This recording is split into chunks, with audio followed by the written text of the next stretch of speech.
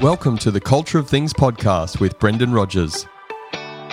This is a podcast where we talk all things culture, leadership and teamwork across business and sport.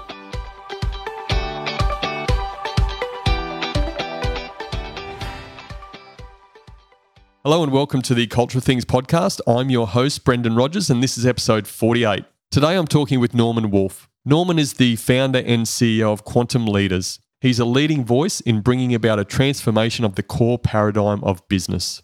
Norman is a 15-year veteran of Hewlett-Packard. He's led companies large and small, been a public company director, and has over 30 years consulting and mentoring leaders in a wide range of industries. He's the author of The Living Organisation, which is an application of the core principles of how the world works to how organisations and individuals can create extraordinary impact. The focus of our conversation today is the Living Organisation framework and how it can help leaders in organisations achieve the results they're aiming for. Norman, welcome to the Culture of Things podcast. Thank you, Brandon. It's nice to know you, and it's been a pleasure getting to know you. It's nice to be here. Mate, thank you for coming on. We've had a bit of a chat before the podcast, as I always like to do, so we continue to get to know each other. Now, you're a mystical sort of person, mate. You told me about your love of pottery. Tell me a bit more about this. I'm a philosopher by nature. That's my core center of my being. And in that world, I'm thinking about big picture things, small, how do you apply it to daily living and all of that. And I was blessed to marry a woman, my wife, Jane, who is a creative type. So she's an artist, and she's an eclectic artist. So she gets involved in all different kinds of art forms, which has really been it's been challenging at times because we literally live in two different worlds and see the world from two different lenses, if you will. But that's also been a beautiful thing because I've expanded her world and she has certainly expanded my world, and learning to see the world through a different set of eyes. And so through her, we built a ceramic studio a year ago because she likes to sculpt in clay. And I was always drawn to this kind of mystical notion of the pottery wheel and throwing plates and dishes. And I don't mean throwing against the wall. I mean, shaping cups and mugs and vases and dishes out of clay. So that's how I got into it. And you're right, it does have a mystical or spiritual aspect to it. There's something about working with clay that has taught me a lot about working in life. There's a corollary, if you will, between molding clay and molding life outcomes. And the thing about clay that I'm learning is if you try to force it, it's not very cooperative, and every piece gets messed up. It just gets out of round, off center. It collapses. It's too thin in one place, too thick in another. But if you learn to be in relationship with the clay, if you learn to communicate with the clay and listen to the clay and sense the clay, it's almost like becomes a dance. And the clay wants to form into your hands if you let it. And so it becomes easy and magical and beautiful all at the same time, which is very similar to other things in life I do, like golf. Golf is 90% mind game. Once you learn the basic physics of the movements and the body movements, most of life becomes this kind of dance with life. So I'm kind of a mystical guy, I guess, because I see life through that kind of lens. We're going to dive into that. The interesting thing when you started to talk about clay and how it doesn't always operate when you force it, it sounds a bit like people, doesn't it? When we force them into doing things, they don't always play the ball game that you want. So let's talk about that and the living organisation. First of all, I just want you to explain fundamentally what is this living organisation framework and this book you've authored. Well, to understand the living organization framework, it's useful to have a contrasting point of view. And if you think about the way we go about creating outcomes in life, we focus a lot on the things we do to get what we want. And certainly in businesses, which is where my passion lies, is people in organizations coming together to try to accomplish an objective or a goal or to serve a community or a customer base. If you look at how we think about getting the outcomes we want, the results we want, it's very mechanistic. And it's very geared towards thinking of it as, I'll go back to the clay example since we started with that. I want to make a bowl. Okay, so what I'm going to do is I'm going to put the clay on the wheel. I'm going to spin the wheel. I'm going to simply put my hands and it's going to magically center itself. And then I'm going to open it up and I'm going to just shape it right into it. And that's it, right? So off you go, gentlemen and ladies, and go make it happen, right? That's the way we run businesses, right? It's very rational, logical, organized, sequential, what we call activity-based. And if people have the right skills and the right knowledge and the right understanding, they would just do what's necessary and get the job done. Yeah, that would be nice if if organizations were really machines and people were really the component parts of the machine, and I was able to tweak each person and then just plug them in and off the machine goes. Unfortunately, that's not the way it works. So we struggle getting the results we want because we're dealing with only one dimension, if you will, of what it makes, how results get created. In our earlier conversation, I was mentioning if I, as a coach, let's say I was coaching you for skiing or golf or just coaching you in marketing, whatever you were trying to achieve, and I was your coach, I would look at your skill set, your activity, what you do and how you do it, and your form, and make suggestions about how to change that. I'd also probably, since no man is an island or no woman is an island, I would probably look at the relationships you have and what's your interpersonal skills. And when you're talking to somebody, what's your tone and what's your sense of connection and how well do you listen and all of that? Because, hey, you're not going to accomplish your goals if you're a golfer and you're on the course and you piss everybody off and your caddy doesn't want to help you and you're not getting the advice you need during the round and you know it all and who needs anybody, right? So your relationships will impact how you get things done. But I also, as a coach, recognize that your mindset, your belief systems, your assumptions about what is and is not possible, about how life works and what happens when XYZ, how you're supposed to respond because you've been sort of programmed through life experiences to respond that way, what we call the context of your life. As a coach, I'm going to worry about all of that. And if I don't, I'm not being a very effective coach, right? And if you look at the greatest coaches of teams or individuals, they pay more attention to the context that you bring into the activity than the activity you're doing. You reach a certain level of competency, and it's not your skills anymore that's getting in your way. A pro golfer, there's not one pro golfer on the golf course or skier or potter who doesn't have the basic skills necessary to achieve their goals. There's nobody in marketing or sales that has been there a couple of years that doesn't have the basic skills. So we can write off the activity as the dominant problem. But that's what we keep focusing on. Let's improve the processes. Let's improve the activity. Let's streamline the machine and let's make it more efficient.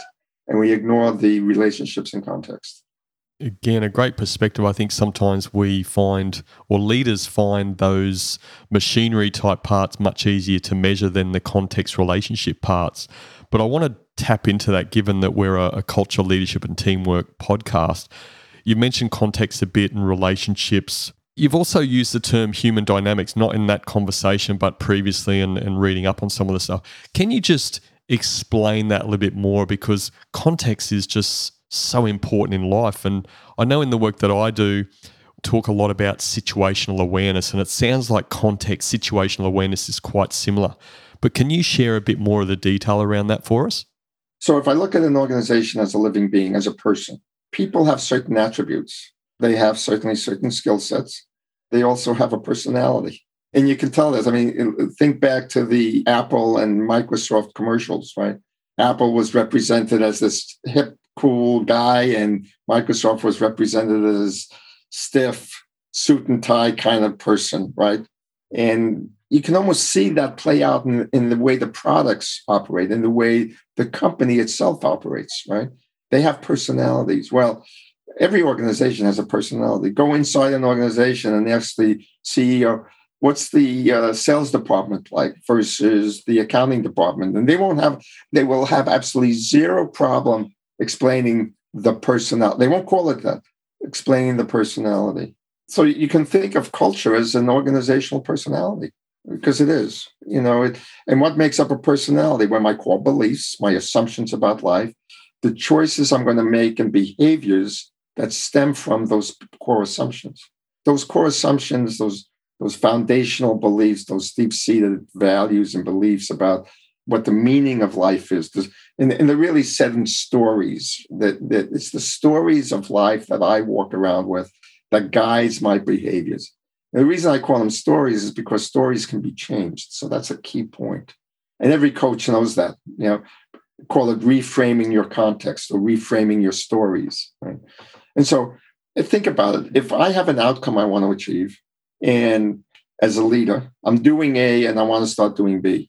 Well, pretty much every leader knows that if I'm going from A to B, but we don't change the behaviors, we keep doing the same thing over and over again, I'm not going to get the outcome. The old definition, doing the same thing over and over again, expecting a different result, is the definition of insanity.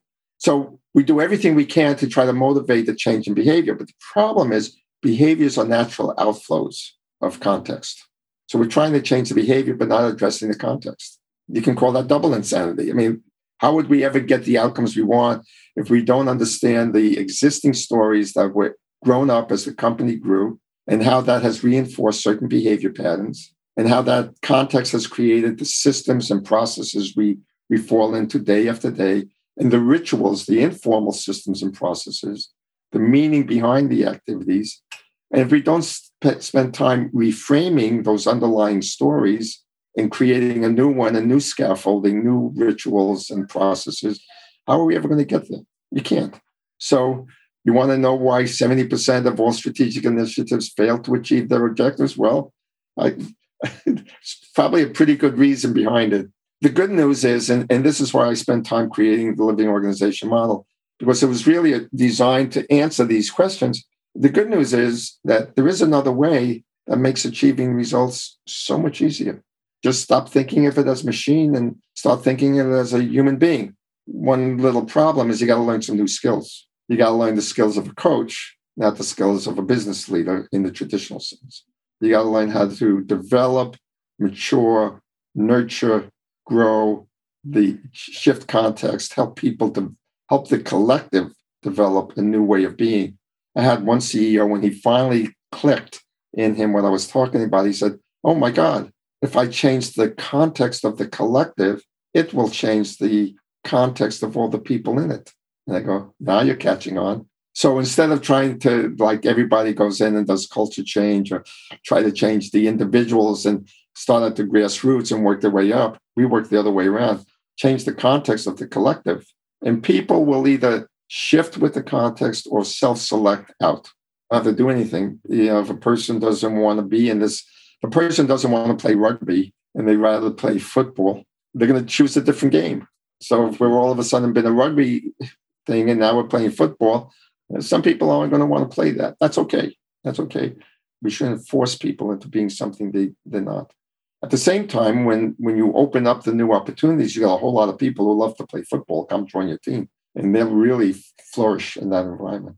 So with the living organization, we actually create we solve two problems, kill two birds with one stone, so to speak. One is we make organizations much more effective at creating the outcomes they want because we understand all of the dynamic forces that are affecting it, what we call activity, relationship, and context. The second problem we solve is we create organizations where people flourish. And the more they flourish, the more they contribute. The more they contribute, the more the organization achieves its goal. The more it achieves its goal, the more people flourish. And you got a positive synergistic, a positive vicious cycle, if you will. And that's the beauty of the living organization framework. Yeah, and there's not too many leaders around, I wouldn't have thought, that wouldn't like some of those outcomes every day in the businesses they're working in. So let's go into the parts of the living organisation. There's energy, there's living being, and there's the living organisation approach. Can you talk a bit about those three areas and the importance of them? The first key thing is to recognize that these three forces, activity, relationship, and context, are constantly playing off each other, are constantly in relationship. So you have to understand how they work. First of all, you have to accept that they exist and that they're present, whether you are paying attention to them or not. They're having an impact. It's like, sailing a boat across the river. You can say, hey, I don't see the current, so it doesn't exist. Or I don't know what to do with the current, so it doesn't exist. Good luck, right? The current exists and it's going to impact you. So you should learn about the current. So we teach about activity, relationship, and context forces and how to address them. The one that's least addressed or most uncomfortable is context, because for a lot of people, that's like, wait a minute, I'm getting inside a person's head and I shouldn't do that. There's an old kind of implied rule of the existing leadership paradigm is you never mess around with somebody's, you don't talk about attitude. Attitude is something you don't mess around with people's belief systems and all of that. Well, that's really silly, because the belief systems is what's driving their behaviors. Now, how you do that is another skill set you need to learn. So I want to be very clear about it. You just don't go in and muck with a person's belief. It doesn't belong to you to muck with, but you can make it visible, and you can bring people to a place of choice where they can choose whether they want to hold on to their belief system or shift it so they become more effective at what they want to do. So this is the coaching notion that I was talking about. So one of the key theories behind the living organization, and we call it the three-dimensional view of an organization, is recognizing that it's got activity, relationship, and context operating all the time. And because everything flows from context, context has the highest leverage factor for a leader. And so if you learn to work with context energy, which has to do with understanding the beliefs, understanding the stories that formulate those beliefs, understanding how to engage people in releasing old beliefs or assumptions and adopting new ones. And these are skills everybody can learn. I wasn't a great coach when I started, so I learned how to do this stuff. So this is not rocket science. And I teach other people how to do this, so it's not rocket science. So that's the first part of it. The second part is to recognize that a lot of the elements of managing a business are still very valid. Take strategy, for example, or your traditional SWOT analysis. What are my strengths and weaknesses, opportunities and threats? Well, if we just look at it from the traditional way, we again leave off relationship and context. So what if we did a SWOT analysis instead of one-dimensional, three-dimensional? So we looked at, okay, what are our strengths and weaknesses, and what's the underlying context that's creating that? And if I can just change that, how would that change our strengths and weaknesses, shift the balance of power? So we take existing frameworks, existing tools, lean operations for process improvement, or any sort of process improvement, Six Sigma, lean, whatever you want to use, total quality management. And we just incorporate into that this framework. So we allow leaders to use the tools they know and just add the 3 dimensions to it rather than just 1 dimension. So that's the second key. And the third key to it is the skill sets that leaders need to do this. How do I walk into an organization and learn how to sense the context? You walk into most companies, just walk into the lobby of the company, and you typically can pick up something about the company, right? There's a feel to it. Walk into any restaurant, and one restaurant will have a different vibe to it than another one. Well, what's happening is you're sensing some energy field, and it's giving you a lot of information about what's going on. So what if we can train you as a leader to be able to walk into a department and sense what's going on, pick up the vibe, pick up the personality vibration that's going on, and use that as additional information to guide you. So there's some skills you have to learn as a leader. This sounds very airy-fairy maybe to a lot of people, but when I was at HP, we learned this wonderful skill called management by wandering around. And it wasn't just that you wandered around aimlessly. We were literally taught how to wander around to pick up information that would tell us before the reports were in what the reports were going to say at the end of the month. I remember sitting down doing our division reviews where we had all the sales managers and the salespeople come up and give us their business plan, how much they were going to do this coming year, and how they were going to meet their quotas and all of that. And I'd listen to them, and one guy would say, I'm going to do 1.9 million. No, he's sandbagging. He's going to do more like 2.3. And another guy would come in, would say, I'm going to do 1.5 million. Yeah, he's blowing smoke. He's going to do 1 million. And I'd add up the numbers that I got from what they got. And my boss, who taught me how to do this, would do the same thing. He and I would come up with almost the exact same number, and that's the number we ended up doing. You can sense when people are puffing things up, when they're sandbagging. You learn to sense this. You can't It's not what they say. It's not how it's just there's something about how they say it that comes across. You run into this all the time. You see somebody on the air and they're just talking in a certain way. You go, bullshit. Right? BS meter, off the charts. Where is that information coming from? And what if you can actually learn the skill of using that as a critical data point in your decision making? So we teach certain skills, and we call this skill heart-centered wisdom, because really it's learning to tune into the heart or the body's wisdom, the energetic field of the body, and learning to tune the data gathering device, the receiver, to a different frequency. And then taking that information, adding it with the head, the logical, rational part with the other data, and then making a decision from the head and the heart. So that's one of the skills we teach. And that's really a critical one, because from there, you learn how to do heart-centered communication, for example, which is taking active listening to a whole nother level, where I'm actually creating this field of energy around me as I'm listening to you, and you're feeling it, and you're feeling safe because I'm really connecting to you energetically, not just what I'm hearing. I'm not off processing what you're saying and trying to figure out how I'm going to get, convince you of something. I'm just letting you be you. And you want to talk about creating psychological safety in companies? That's probably the only way you're going to ever do that. So these are the skills. So the 3-part is activity, relationship, and context, learning to apply it to the existing tools you're already using, and learning some new skills as a leader to facilitate engaging one and working with context and just picking up new information, not only for your people, but from the marketplace and from your customers. Our interview will continue after this. An expression of gratitude or reciprocity, no matter how large or small, is an important part of a healthy culture and relationships.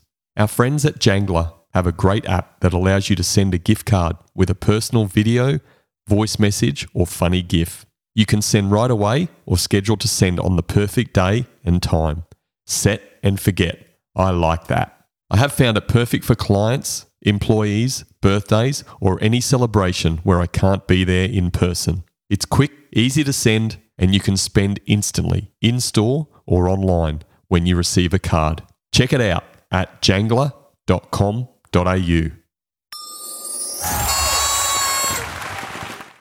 Mate, let's focus on the skills part, as we can give people some actionable items and context. If there's one takeaway for me today, it's the importance of context in the whole living organisation framework.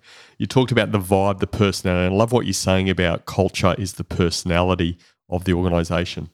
You've also mentioned heart-centered wisdom. Love that term. Learning heart-centered wisdom as one of the skills, and we'll go into a couple of the other skills that you believe are most impactful to start with. How does a leader become more heart-centered wisdom or better at heart-centered wisdom? The first step that we teach is to understand. I use the word understand. It's really more accept the reality that you are an energy receiver and transmitter. So when I'm in a heavily mental state, I'm transmitting a certain frequency, being in that state, and people pick it up. And, there's no way. If I am upset, I don't have to say anything. I just have to walk into the room. People know it, right?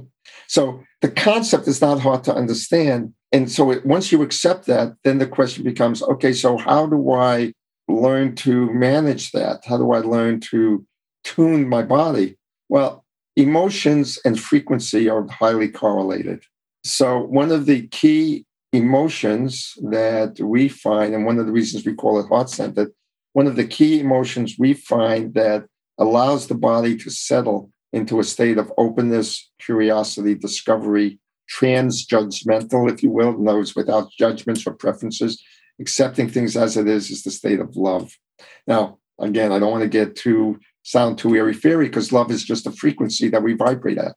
So just think of it as a specific frequency on a dial. And it's easy to do. I mean, all you have to do is think of times when you feel love or inspired or in awe, like watching a beautiful sunset or seeing the smile of a baby, just the pure innocence of a baby smile. I can see it in your face already. It doesn't take a lot to learn to shift the frequency of our body.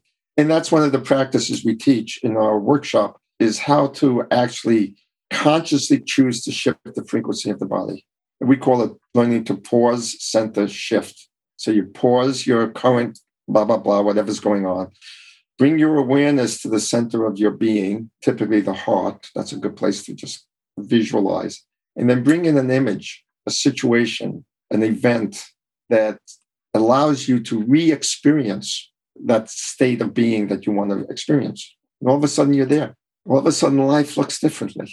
And one of the exercises we do in our workshop is they all come to the workshop with a challenge. Our workshops are very practical in nature, very concrete. And we apply all of these principles to that particular challenge so they can actually experience it in real life, working. And so we have them look at the challenge from this place. Actually, we have them do two things. One is think about the challenge and everything you've been thinking about, and then it's a challenge because it's not solved, so they're still ruminating about it. And we ask them to continue to ruminate about it. And then we say, pause, center, shift, and now enter into relationship with the challenge. Like it's that piece of clay I was talking about earlier, right? And let the challenge speak to you and see what shows up. Play with it, dance with it, and see if something new comes up. 75 to 85% of the time, people get some insight or wisdom on how to shift their thinking so that they now have new options to solve the challenge in ways they never thought of before. That's the power of it. And it's an easy skill to learn. And of course, it requires practice. Things like mindfulness, meditation, or other tools people can use to stimulate that. Our approach really is just to get people to taste it, if you will, to have a positive experience of it. So they're encouraged to practice it every day and just spend 5-10 minutes centering in the heart. And it gets so comfortable and so easy that when you're in the middle of a crisis, you can go, pause, center, shift, see it newly, see it differently. And boom, you're there. And I do it all the time. I mean, I'm not immune from getting really pissed off and upset at things. But I've learned the art of shifting myself, and it allows me to engage the person, the situation with a different quality, and that changes the outcomes vastly. I'll get you to talk about maybe a couple of other of the skills in a minute, but what I want to pull it back to, and again, talking context, in the context of a leader or leaders being in these hustle and bustle workplaces that we suppose you all work in, how do you give them a sort of context where they need to make space for this, that they're seeing the benefits in making space for this in their busy lifestyle? How do you encourage them to give this a crack? Well, I do it two ways. One is through our workshop specifically, I'm giving them a taste of solving problems from a different place that's got a whole lot less stress to it. The second place is if I'm coaching the leader, which obviously I do a lot of, I'm inviting them to look at their context of why they feel they need to be in such control, such activity-based control. And then I invite them to experiment. I don't ask them to change their world overnight, but we find places where they can experiment a little bit and see how it changes the outcomes. Are they getting the outcomes with less stress? Are they getting the outcomes with a sense of calm about it? Are they getting more insight? Are they learning a sense of pacing? Are they still achieving things? Are things happening faster or slower? I mentioned during our earlier talk, this is counter-instinctual. Like I was talking about skiing and how leaning downhill is counter-instinctual to everything. Every fiber of my body knows leaning downhill would kill me. And yet we know that leaning downhill when you're on skis make going downhill a whole lot less effort and really fast and just easy flowing. So I take them on bunny slopes. I don't take them to the top of the mountain and ask them to change overnight because that's silly.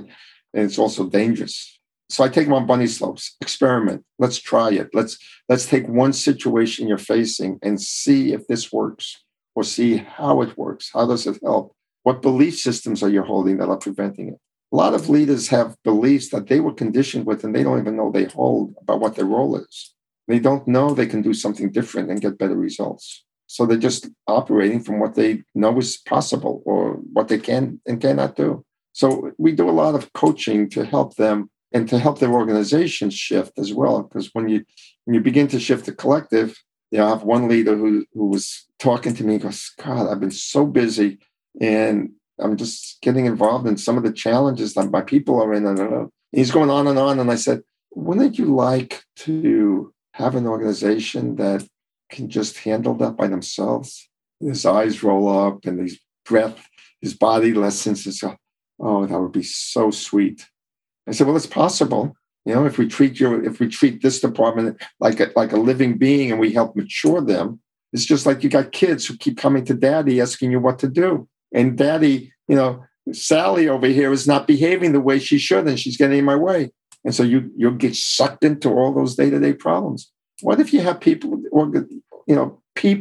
individual organizations as a person, and you help mature them so they know how to talk to each other and solve their own problems and manage the conflicts in a way that's good for the whole, just like you do with your kids and the family? Wouldn't that be, oh God, can that really be possible? And so off we go. We teach them how to do that. So that's how we deal with it. We try to help them see a new way of thinking could be possible. A little while ago, you mentioned control and flow. Once again, can you talk to that a little bit in the context of the living organization framework and just the mindset around leaders that come from this place of control versus flow, and what a difference flow actually makes? You keep bringing me back to some of my metaphors like skiing and pottery. They are fantastic metaphors, mate. Maybe that's why I'm in the flow and bringing you back to those. I started this whole thing. The funny thing about my life is I'm a control freak. I spent my whole life trying to control the outcomes I get. Like everybody else, I want what I want when I want it. And why wouldn't I? And, when something flowed really easily and it was almost effortless, I go, wow, I want more of that. And when things, were really hard and I struggled, I got what I wanted, but boy, was it a struggle and fighting. I go, I like the outcome, but can I do it more like the other way than this way? And so I spent my whole life basically seeking that. And the interesting thing, and it goes back to pottery, like I talked about, the clay wants to move to the shape of my hands if I don't force it, if I just ease it into it. Flow. I ski much better if I don't force the skis around, but I allow the skis to do what they're designed to do. Flow. I can create better results if I work with these energies of life, especially the energy of context, knowing how it shapes behaviors. And I can shift that context so that my belief systems and the underlying assumptions from which my behaviors flow naturally and the outcomes flow from my behaviors. If I can shift my context, then I will behave the way give me the outcomes I want. And I don't have to work at it. I don't have to use a lot of muscle and willpower and control over things. It's just the way I believe. If that's the way I believe, and so that has a lot to do with, people are calling it mindset or our thought patterns and how we think and what we're thinking. And control, I've learned, comes out of the fear of me not getting what I want. Flow comes out of the belief that what I want will naturally happen. I call them two different mindsets, but one is really easy. And it's almost like miracles happen. Like, how did that happen so easy? I didn't even work hard. Some people have a belief system that if you don't work hard, it's not supposed to happen. So I've got to work hard. Well, think about that belief system. If that's my belief system, if that's what I think, then that's what I'm going to do because I can't create any other way. And so life's going to be hard. And they're going to complain, oh, God, life's so hard. And why is it so hard? Well, it's so hard because you believe it's so hard. It's that kind of understanding that allowed me to create more of what I want and work with the flow of life, stop fighting against it, invite the clay to form into the way I want it to form and let it do its thing. I'll just be a container holding it to allow it to do it. If leaders thought about their job like that, like they were a container shaping and letting the energies flow into that shape naturally, they wouldn't have a lot of effort to get what they want.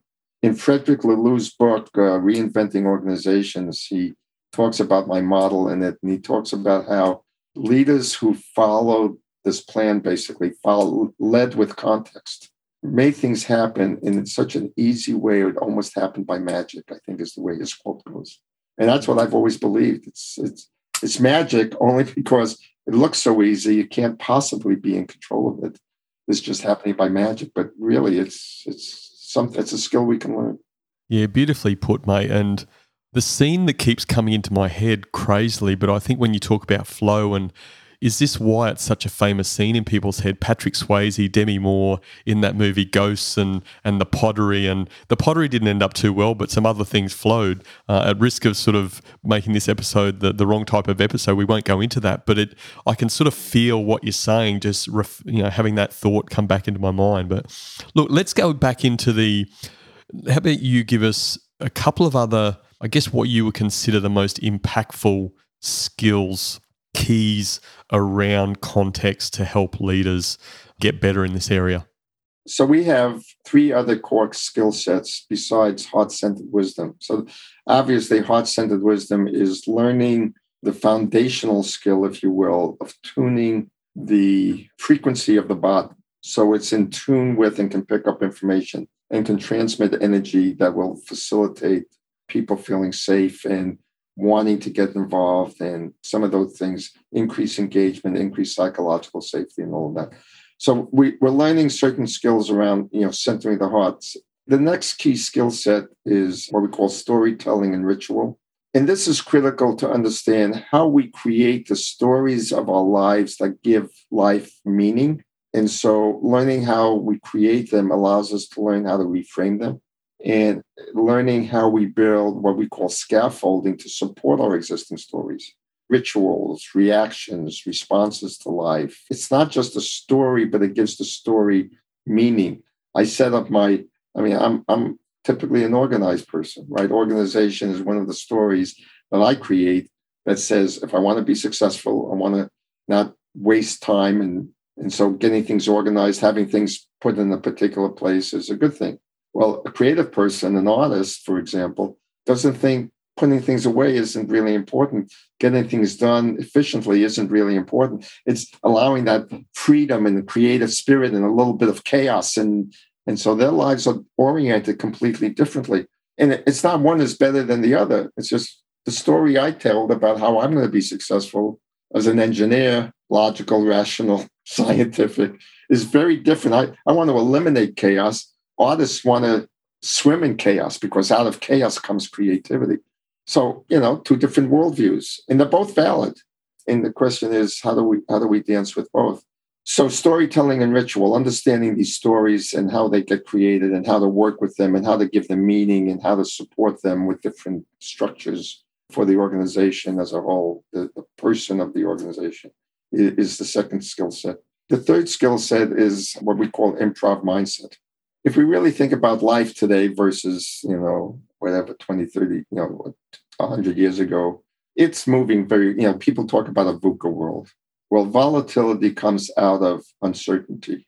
Complexity creates ambiguity.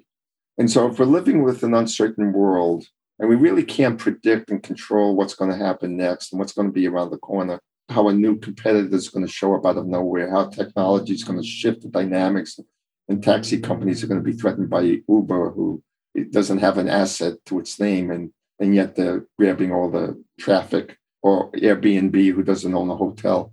You don't know what's going to come and hit you. Facebook in the 1990s or 2005, whenever they came out, changed the whole dynamic of marketing overnight. Everybody had to throw out their marketing plans. We are not trained to deal with uncertainty, to deal with this interruptions to our normal patterns. But there's a group of people that literally train themselves, and it's an art form that's been around for well over 3,000 years, dating back to the Roman times, called improvisation. You got improvisation theater, you've got improvisation comedy, which most people think about improv as comedy. You've got improvisation music, which is jazz. You've got improvisation all over the place. Improvisation art. My wife is an artist, and she does a lot of improv quilting, which is quilt without following any pattern, right? It's just improvising it. So improv is a wonderful skill set. And one of the things it teaches you is how to accept whatever shows up and deal with it as it is without getting thrown off center. One of the skills that's very helpful in doing that is heart-centered wisdom, being able to stay centered in who you are without preference or judgment to whatever shows up is a state of being that you can learn. So we teach that. And then how to build on that, how to riff off of that and to create something beautiful. So, you can think of brainstorming on steroids when we do improv problem solving. It's like really getting into the juice of creating something absolutely crazy and then finding some magic in all of that. That's exactly what everybody's been looking for. So improv mindset and how to utilize that and how to work with it. And there's a third skill we teach. And the fourth skill we teach really addresses this issue of complexity and the ambiguity that it creates. And we call it integrating opposites. It comes a lot from Barry Johnson's work on polarity thinking. So I want to give a shout out to his work because we draw a lot from that. And basically, it's the recognition that the physical world is naturally made up of duality. You talked about how I'm a mystical guy, so I'll jump into that a little bit. And you think about it, everything is a yin and a yang, a black and a white, an up and a down, an in and an out. And you can't have a coin that's just a head. It's got to have the tail. But everything in life has its opposite. And we think of opposites as opposing forces. And one is always better than the other, or one is preferred over the other. And but that's like saying, hey, I want a coin with only a head. I don't want any tails, or vice versa. I don't care which one you want. You know that's not possible, right? They go together. So integrating opposites is learning how to make opposites complements. How do they play with each other? How do they dance off each other? When is the negative of one the positive of the other? How do I learn when to shift the balance? A couple of the classic ones in business are stability versus change. If all you had was change all the time, there'd be nothing ever settled. You wouldn't have a sense of who you are. What do we believe in? We're always changing. There's no substance here. It's just mush. If all I had was stability, that'd be great. I'd have all those things I'm missing, but there'd be no dynamism. It's boring. It's the same old every day. Human nature, life itself flows naturally from one to the other. And being able to sense where you are in that flow. Another big one is centralization versus decentralization. There are times when we want to centralize the hell out of the organization, and then we want to let it go, and then we want to bring it back, and then we want to let it go, and then we want to bring it back. And you got to get into that flow. Again, there's that word flow. And the reason flow keeps coming up is you'll see everything is energy. You just can't get away from it. It's everywhere. And we're learning more and more that life is nothing but energy. And so the living organization framework is just really grounded in that concept and saying we as humans, as living, creative, imaginative species, which makes us different, hugely different than other living systems. We got this thing called imagination, and it's phenomenal, but it's just energy. It's the way we create. And if we learn to work with these energies, we can do things with a lot less effort, like going down the hill on skis is a lot easier than trudging through the snow foot by foot. And so that's what we're trying to accomplish. So those are the four skill sets: heart-centered wisdom, storytelling and ritual, integrating opposites, and improv mindset. Yeah, 4 fantastic skills. And look, if we had time, I'd like to dive into each.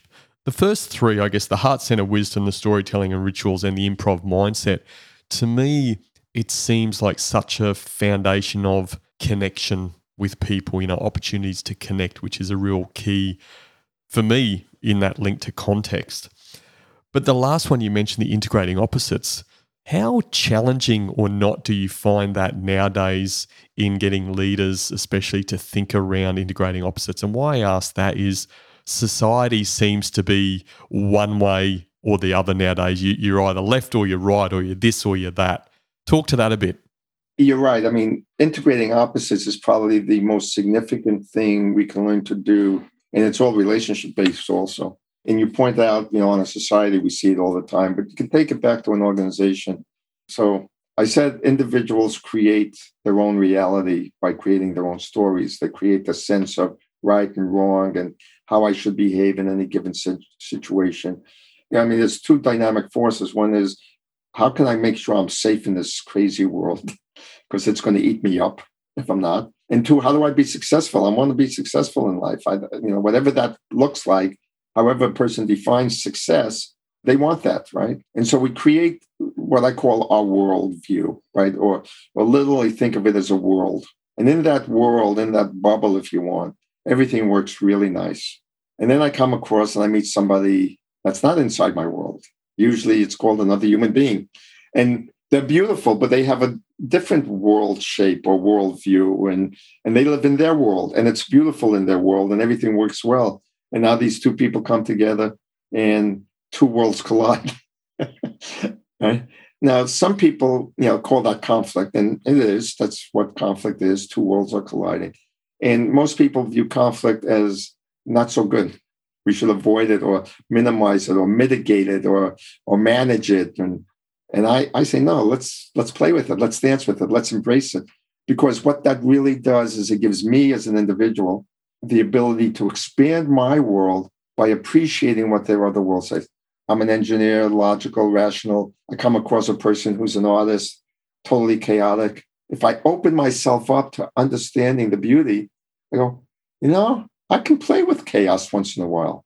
That's not too bad. And look at all the creativity and the inspiration that comes out of it. And then I can take the chaos and organize it in my nice little world.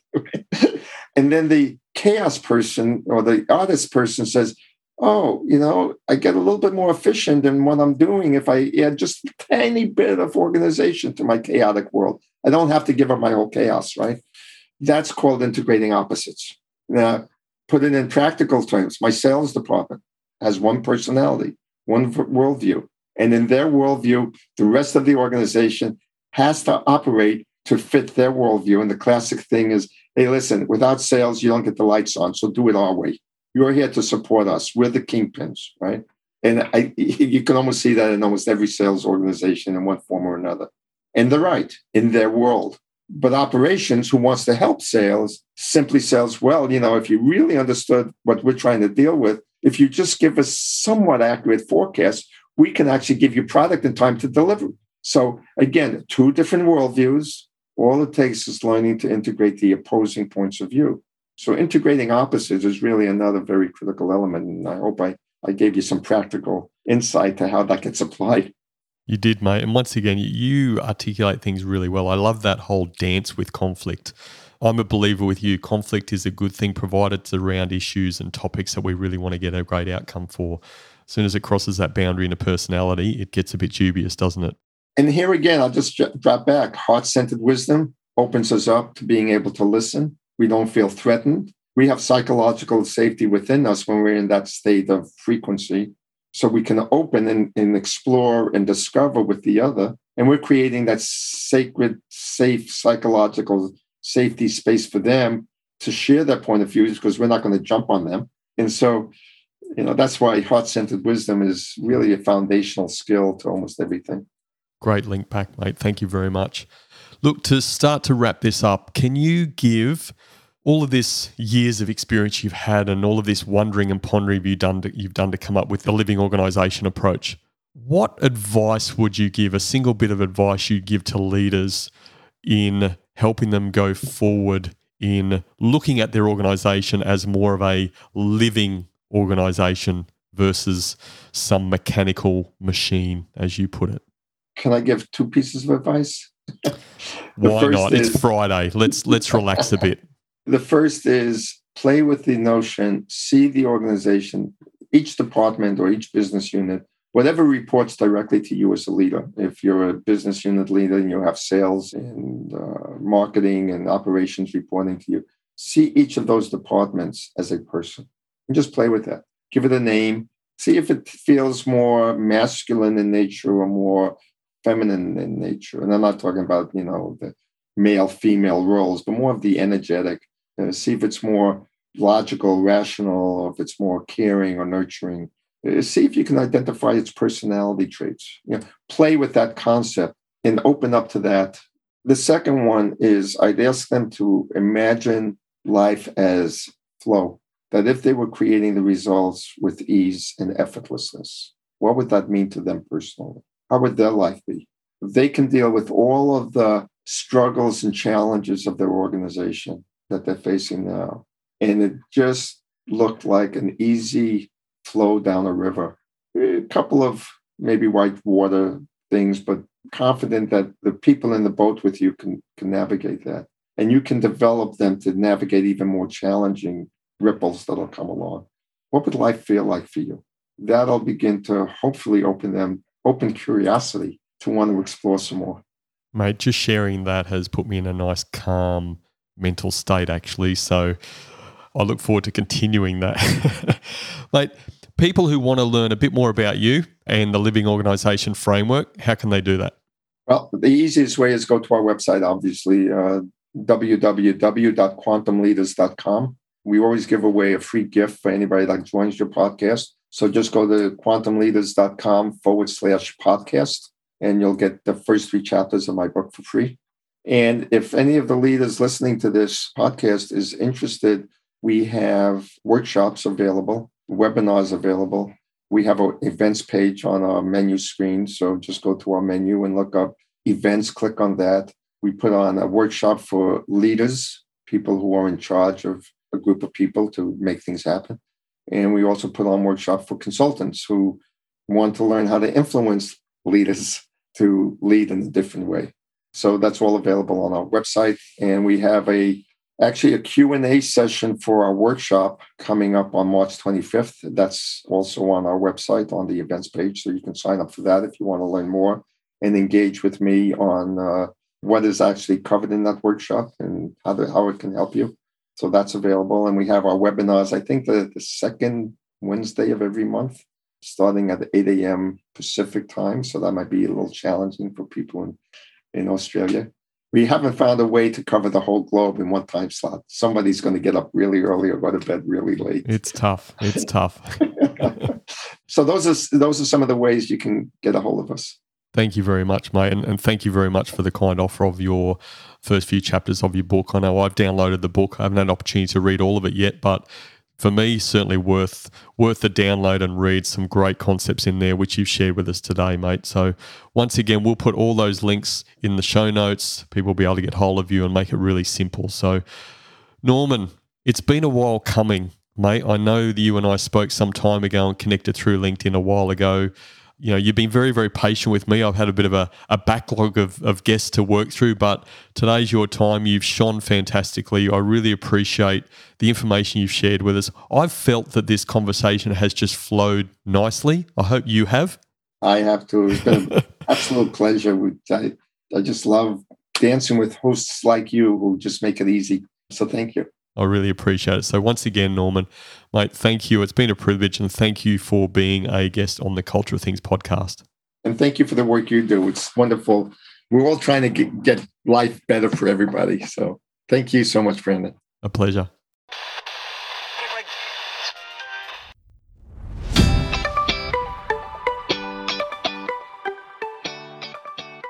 I found Norman to be such a calming presence. His soothing voice, combined with his worldly experience and wisdom, made me feel like he was moving with me, or should I say dancing with me. It allowed for the conversation to flow. Norman's also a man of many analogies. He shared a number during the conversation. I've always felt when people can explain frameworks or concepts through the use of analogies, they really know their stuff. They know it well enough to simplify it so anyone can understand it.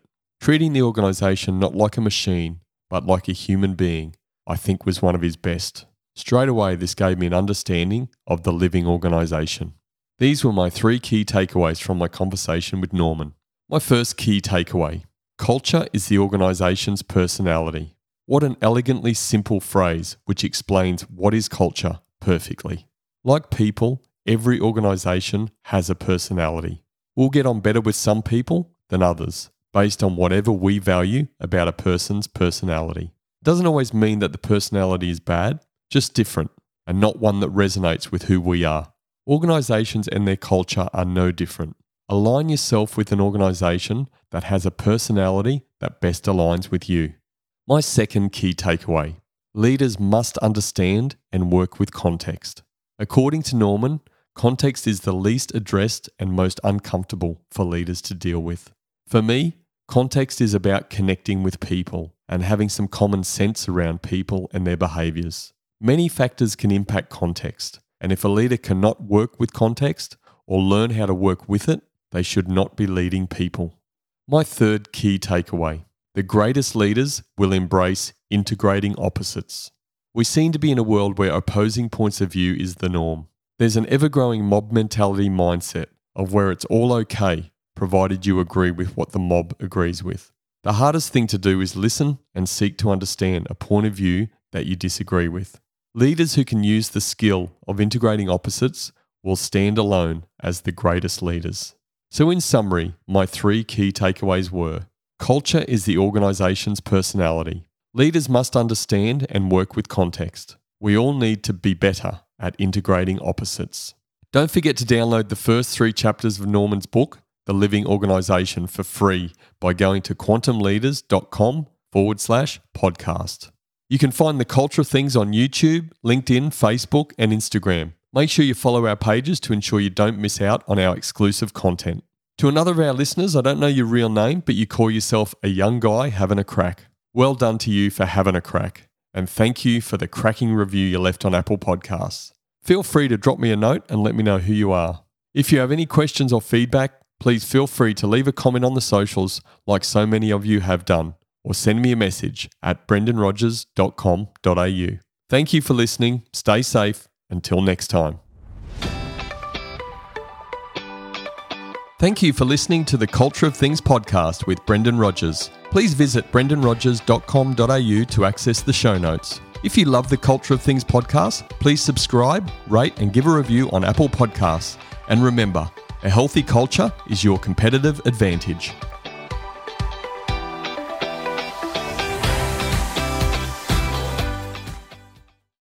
Protect your dream home with American Family Insurance. And you can weather any storm. You'll also save up to 25% by bundling home, auto, and life. American Family Insurance. Get a quote. Find an agent at amfam.com. Products not available in every state. Discounts may not apply to all coverages on an auto or home policy. Discounts do not apply to life insurance policies. Visit amfam.com to learn how discounts may apply to you. American Family Mutual Insurance Company, SI, and its operating companies, American Family Life Insurance Company, 6000 American Parkway, Madison, Wisconsin.